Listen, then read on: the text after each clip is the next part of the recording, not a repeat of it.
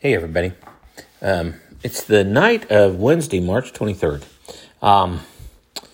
And I haven't done one of these for a little while, podcast, just for the simple fact. I mean, I don't know what else there is to say about Ukraine. And now there's actually some more stuff going on right now, I think. And the markets, I mean, these markets have been up and down and sideways and, made new highs a little while ago, it backed off. Of course, a lot of people thought that war was going to be over pretty quick. I think so did Putin. Hasn't happened. Dug in now. A lot of damage, I think, to the Ukrainian ports, probably more than what we, will understand. Talk a little bit more about that later. But, I mean, where are you going to, with supply chain issues, where are you going to get the parts to fix everything? And, where are you going to get the labor? And I'll talk a little bit more about this. But I'm not sure what I'm going to title this one, and maybe just odds and ends or everything. But what I really want to touch on is I think we have a big chance of locking the markets up. And what I mean locking them up, not locking them up or locking them down. I mean just the marketing system that we have in this world, basically, especially for commodities, is based on these futures markets where you can lay off risk. And what I'm getting to is the nickel market at the London Metals Exchange, which, oh, by the way, is not in London anymore. It's in Hong Kong. And there's a Chinese billionaire mixed up in this whole thing, too. But basically, this Chinese billionaire was buying physical nickel. And, nickel's used to make stainless steel and a bunch of other stuff. Used in airplanes and everything else. But he was buying nickel from the Russians, and as he bought it from the Russians, he was then selling futures contracts on the London Metals Exchange. Nothing different than what our grain elevators do. They buy our grain, and and that they don't have it marketed right away. They got to take an offsetting position in the futures market to make themselves even. So he was doing that, but then the market went to $100,000 a ton. Up from like $20,000 a ton, which is like up from $5,000 a ton. It just was not that long ago. He couldn't make the margin calls. And there was a bunch of banks behind him. He's got this huge steel company, and, you're going to BK this thing when the world's short of steel. Okay, so they decided to just cancel a bunch of the trades on the day that it shot up really high. The big short squeeze was put on. So if you had made a whole bunch of money, your trades just got canceled too. And then they've waited about a week, opened the thing back up. It's been chaotic, and it looks like yesterday they just canceled some more trades. Well, you got a futures market there that's not working. Now, there's a nickel futures market at Shanghai that I think is working a little better. But now you got these private banks that's doing these buy-sell spreads. They will buy it and sell it, but, man, they're taking a huge cut. And I guess and today it looked like to me there was fresh money came into the market and everything opened up. And oh, by the way, I'm not a market advisor. I'm just a farmer that markets my own grain, and I talk about it every now and then, and kind of what I'm thinking and what I'm seeing. And I'm not telling you what to do one way or the other. I'm just looking at what's going on. But when you look at the what was it the other day? The bean market went up a lot, and a guy tweeted out that all day only 9,000 option contracts traded. And back in like 2008 or 2012, they'd have traded 9,000 option contracts by 9 o'clock in the morning. So you got a market. Generally, when markets rally, it means there's fresh money coming into this thing, and you're building, contracts. And, of course, the big washout comes when everybody tries to run through the side of the barn at the same time, and they take the wall of the barn out, and the roof comes crashing down, and, the whole barn collapses. Well, this thing's going up because I I think there's a lot of things that need to be priced into the market, but yet, are you seeing a huge increase in contracts? And that's concerning to me. If you lose your futures markets, that's not a good thing. And I think when you look at what's going on there, and nothing against the average guy on a grain elevator board, but we got a lot of farmers on these co-op grain elevator boards that's probably not even thinking about this. We got some really good managers that are. I know they are, and you probably got some board presidents that are. But I don't think the average farmer's thinking about this thing either. And, buy-sell spreads can widen. And I was talking to a guy that's a wheat producer in kind of west central Illinois, got some sand ground. And he said the basis was $1.03, $1.03. Basis normally is about 40 cents where him and I are at. So, if the futures market is $4, we're getting $3.60 for the wheat. If the futures market's, $6, we're getting $5.60. It's just kind of what it is. I mean, that's it's 40-cent basis. It's $1. And, a lot of farmers threw a fit when these grain elevators switched from basing off the May to basing off the July. And of course, the July was like 30, 40 cents cheaper. And I'm like, you know what? They could have stayed on the May and just increased the basis by 40, 50 cents. And I know it upset a lot of people because it dropped a lot of bids. But, they got, if you can't ship corn till July, you got to hedge that corn for July.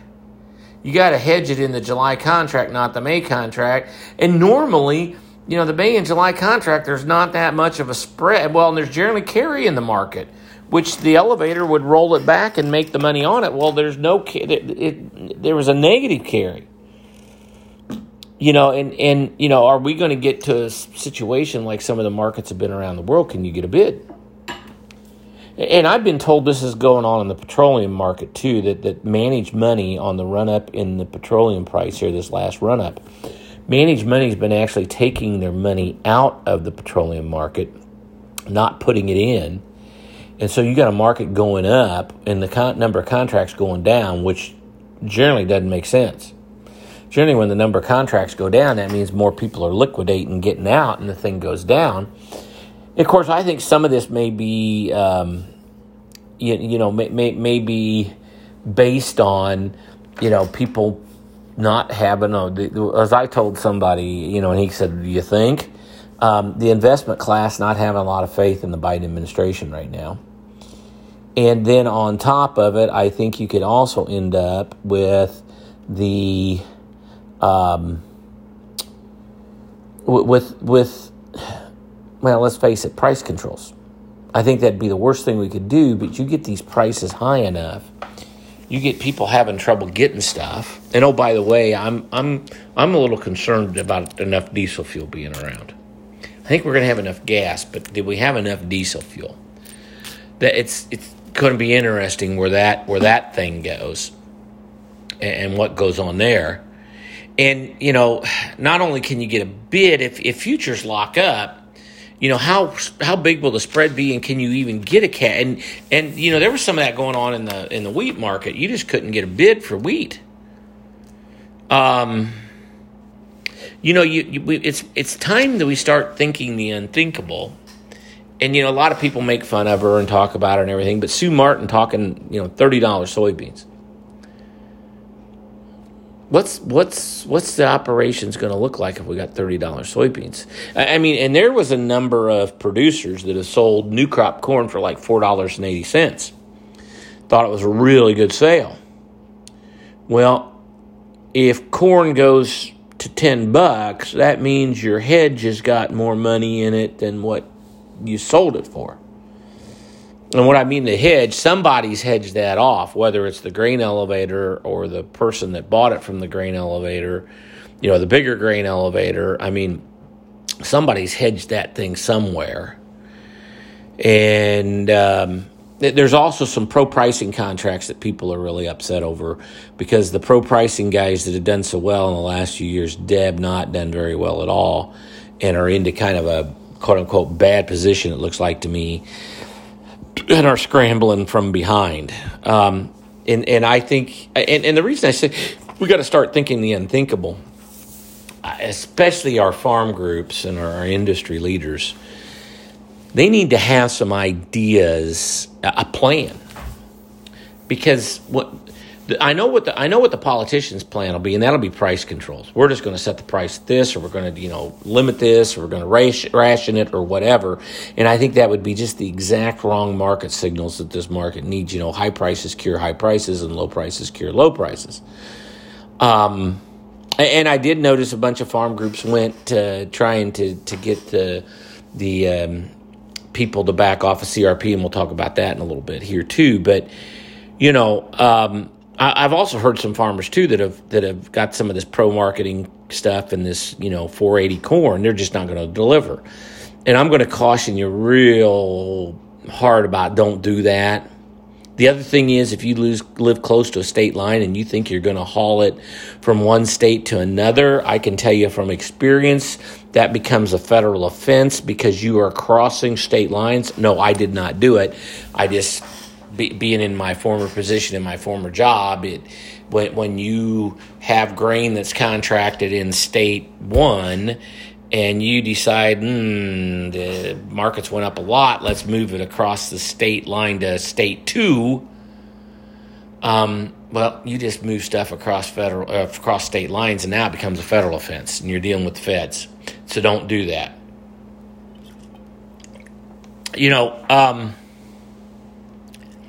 As spec and managed money are getting out of petroleum, and like I said, today it looked like maybe some new money was coming into this market, but $17 soybeans, $7 corn, $11 wheat. Who's got the kahunas to go in there and buy that thing? Because you got to have some kahunas to waltz in there and buy that thing.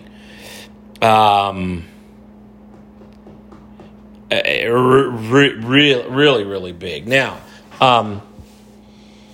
who takes the other side of the trade? That's the question.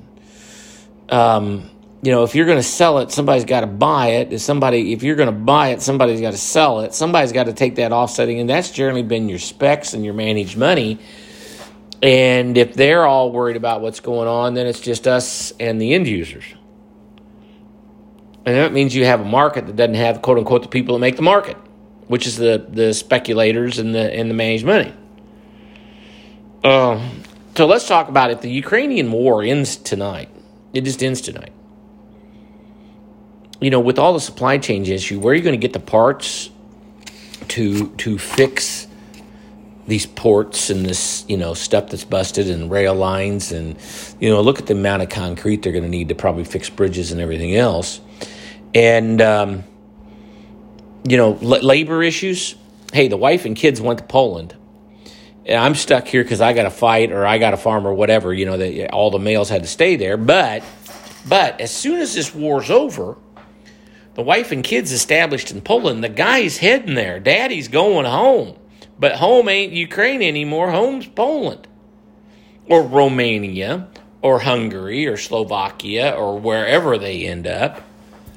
And so I think you're going to end up with a labor shortage, and then a fuel shortage. You hear, about how there's a fuel shortage there, and there's just a ton of things, ahead, but okay, other things going on in Ukraine. It appears that the Russians are targeting agricultural assets.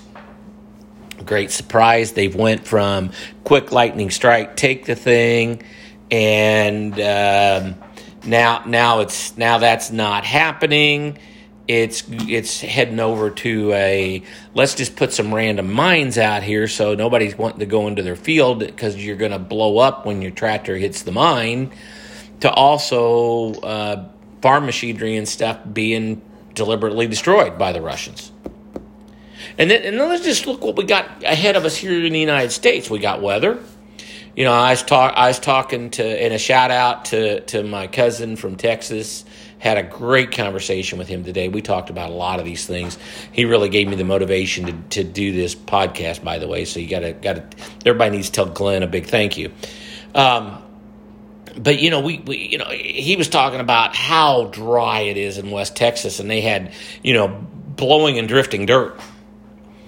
And if they don't get some rain, I think he took a couple towns in West Texas, 274 days without rain. It's not going to green up. And if they don't get some water, I mean, this thing, you got an acreage battle, input, not only the input price, but the input availability. And like I said, you had people going and talking about CRP, and I'm going to talk about that a little bit more, but I really worry about price controls. And I tell you what else, too. These people that want to control you, that want to, take your bank accounts, that want the New World Order and everything, what are they going to do with a food shortage around the world? You talk about wild government control. And people start rioting because they don't have food. I mean, the Muslim Brotherhood, you had that Arab Spring, you had all that stuff going on. And then you look at the size of some of these margin calls that could be happening.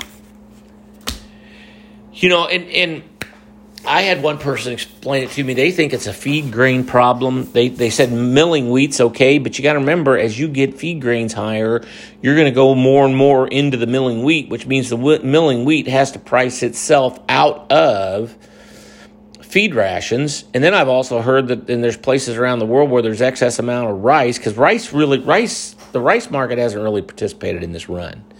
And boy, I'd hate to be a rice farmer having to put on this high-priced nitrogen without, a run-up in price. But they're talking about feed rice, but quote-unquote, like feed wheat, And for those of you out there, when I say it's wheat that's being fed, it's rice that's being fed, put into livestock rations, because the price isn't high enough. Other things are getting high. I mean, there's already some extension specialists out there telling producers, and there's some other people around the world, they're talking about rations that, well, rice has got this much less protein than whatever, and this much more protein than this, and what you got to add to it, what amino acids it's short, and all kinds of stuff.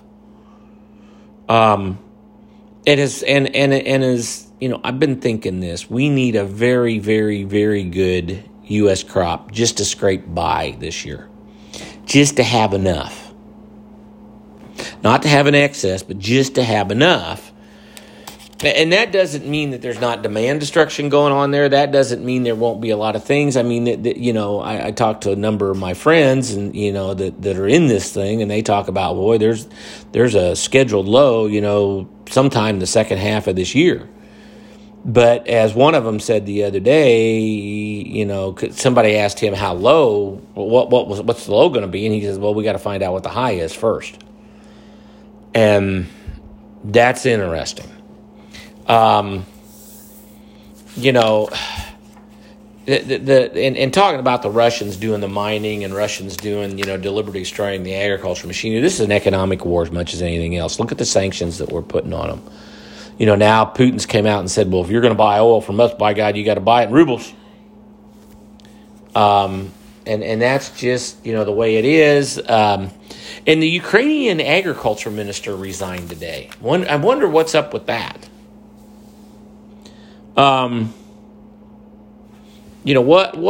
What's up with that?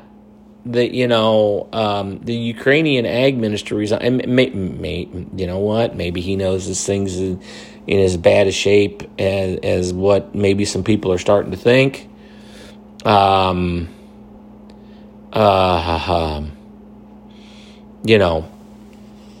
Ukraine's got to feed her own people. Ukraine has to feed her own people before it worries about things that they're going to export to other countries. Corn, wheat. I mean, from what I can understand, they're going to plant sugar beets and sunflowers because they need the sun oil, they need vegetable oil, and they need sugar beets for sugar. And that's where they're going to prioritize their fuel, seed, the resources, the fields that they can plant before it worries about exports. They got to feed their own people. we talked about, the ag groups urging the sowing crops on CRP. Now, Vilsack said it's premature on what is going to happen. Well, I can tell you this much. If you got to start getting CRP ground ready, you need to start now to get a crop in the ground. I mean, couple things I would do. I would cancel the sign-ups on any more CRP right now. Probably even continuous, too. I wouldn't have any more field borders, filter strips that. We're just gonna sit her out right now to see what happens. And then I would probably offer an early out on the 22 contracts. If that contract's coming out in October, the 1st of April, 6 months, I'll give you half a payment, and you can take it out. And it wouldn't be that many acres, but it'd be some. Now, if you want to put it back in, you can roll the dice that we're going to open sign up back up sometime. And by the 1st of October, things maybe change, and we talk about that low that's coming out there. Who knows, but. I really think we're entering a very, very dangerous period when Putin realizes if he can't win the war. Now, it looks like to me they switched from a lightning blitzkrieg to, they're going to open us to welcome arms, to now we're just going to pound them into submission. We're going to hit them with cruise missiles. We're going to hit them with rockets. We're going to hit them with artillery. Our troops are not real well motivated. You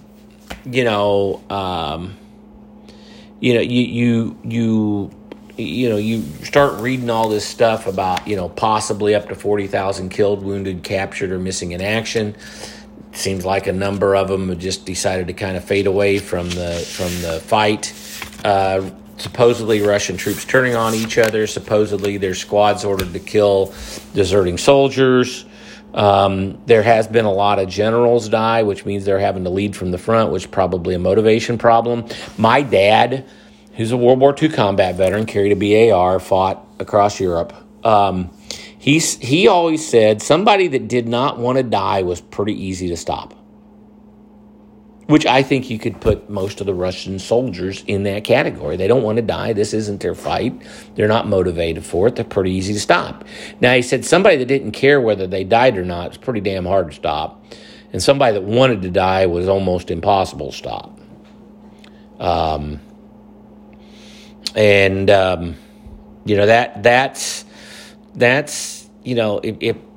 Putin starts thinking he can't win, or he cannot win, or it's going against him, is the West going to give him a way out? I've had some people saying that, maybe the West, the reason they're not sending these anti-ship missiles, I guess there's some kind of anti-ship missile that they could give the Ukrainians that would basically make the Russian Navy in the Black Sea back away from the coast about 20 miles.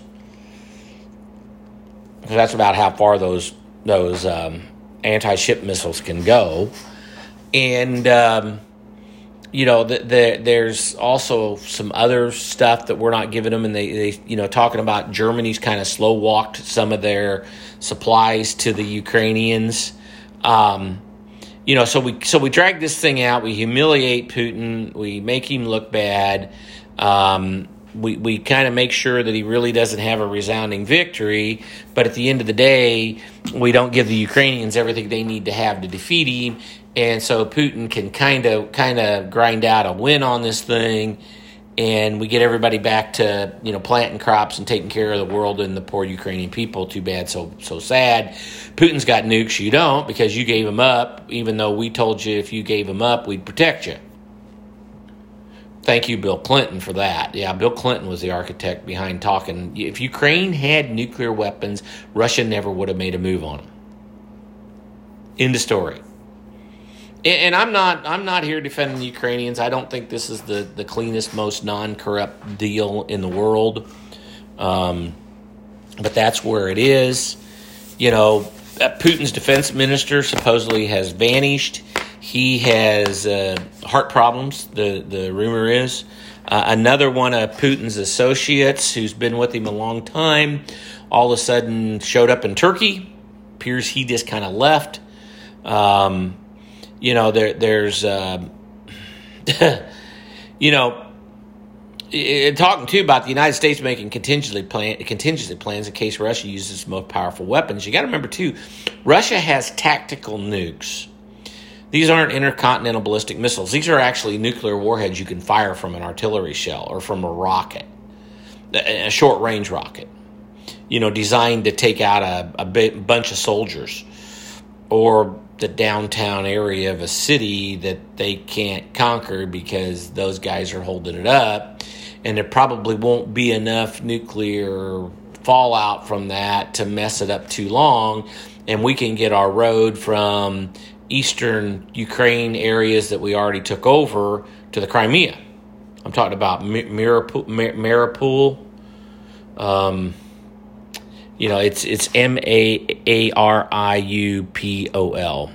Mariupol. It's they're talking. If it's 40,000 killed, wounded, captured, or MIA, that's more than the Soviets lost in Afghanistan, and they've done it in about a month. Dadgum dangerous times we're living in, folks. And you just got to keep living. My wife and I've had some issues, challenges in our life, and it's people like, well, how do you keep going? Well, you just keep going. You got another choice, and these poor Ukrainian people don't have a choice, and Putin too. Would Putin put out those hit lists that he was going to kill these people, that he was going to do these people in, and I think he really thought that color revolution in 2014 was a whole CIA plot against him or something. And I don't think he realized the width and depth and breadth of the Ukrainian people behind that. And the fact is, people like freedom, especially once they taste it. They like freedom. But you put out these death squad lists or these hit lists. Well, there's a person's going to die anyway. You might as well go down swinging, right? There's a whole lot of things, that I think when this thing gets dissected, we'll know. But then I had a friend though that after we got out of college, you all know that are older, that the economy was not real good in the 80s, so he went into the military. I roomed with him at college for a while, and he talked about that he thought Putin. His only choice to do it was now.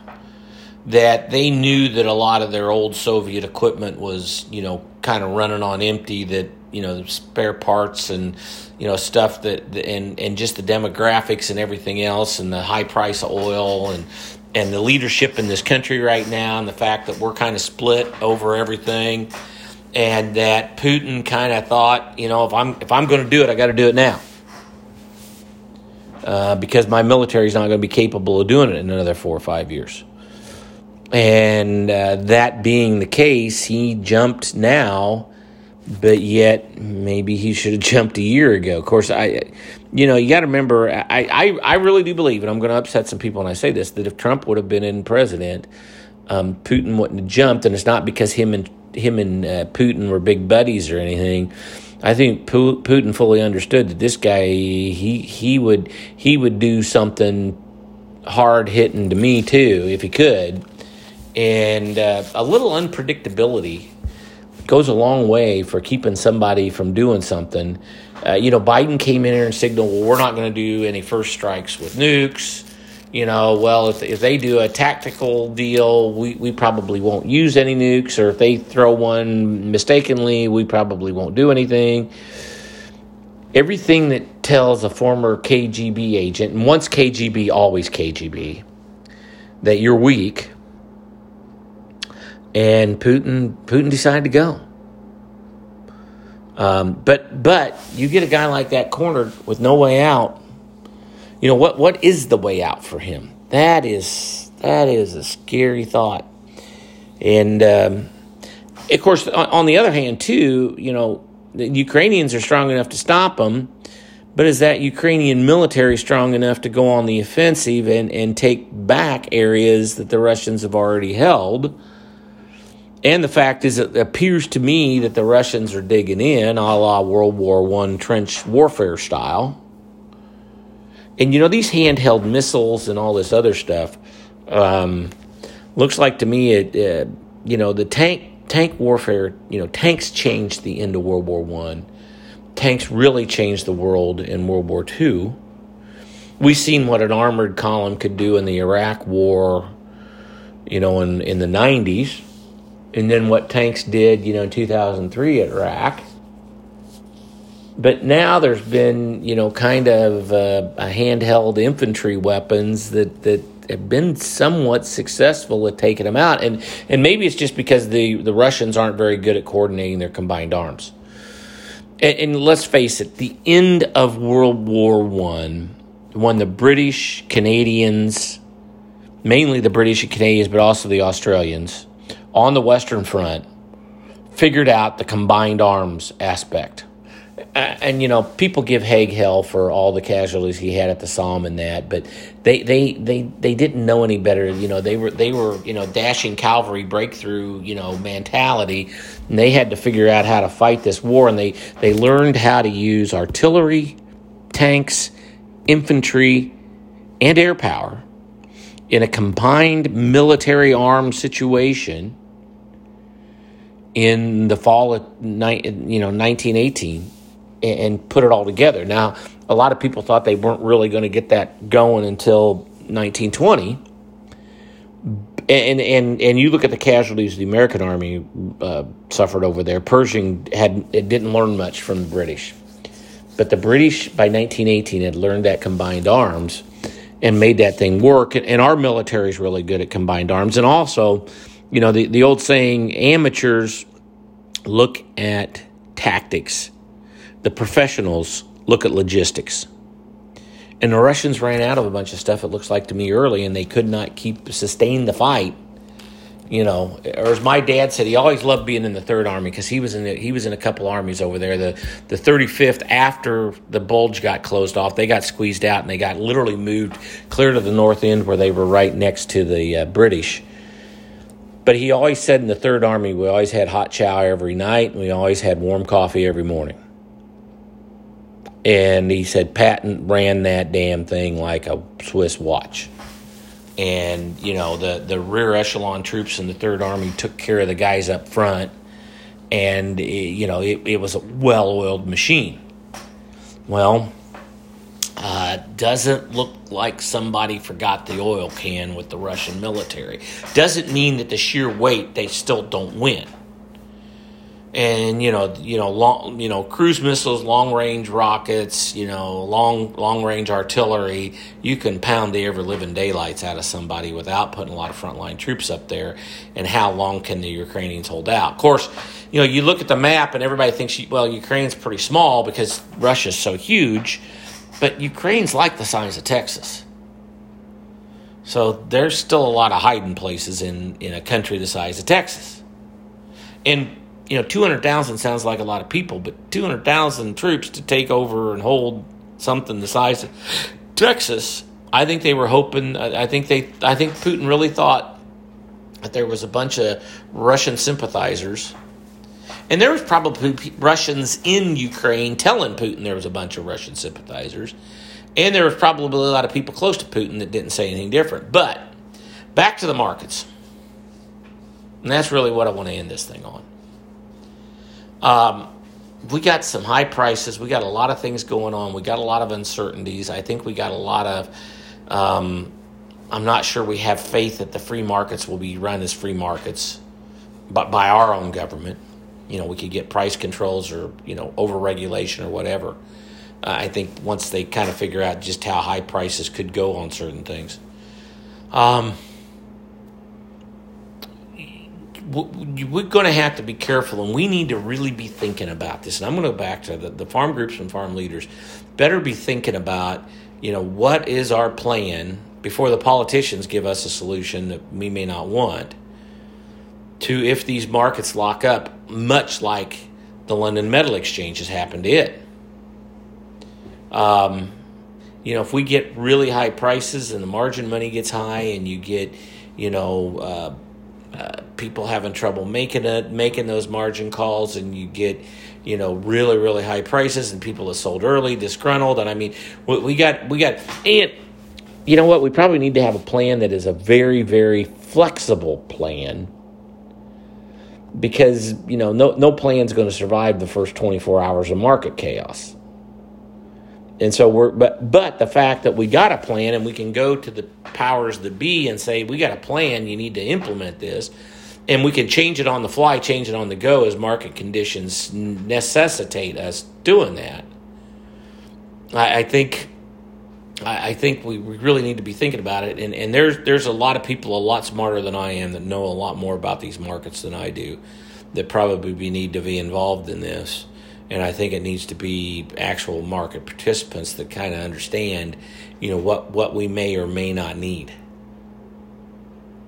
Wild times, folks. Wild times in the markets. And that's maybe what I'm going to title this. Wild times in the market.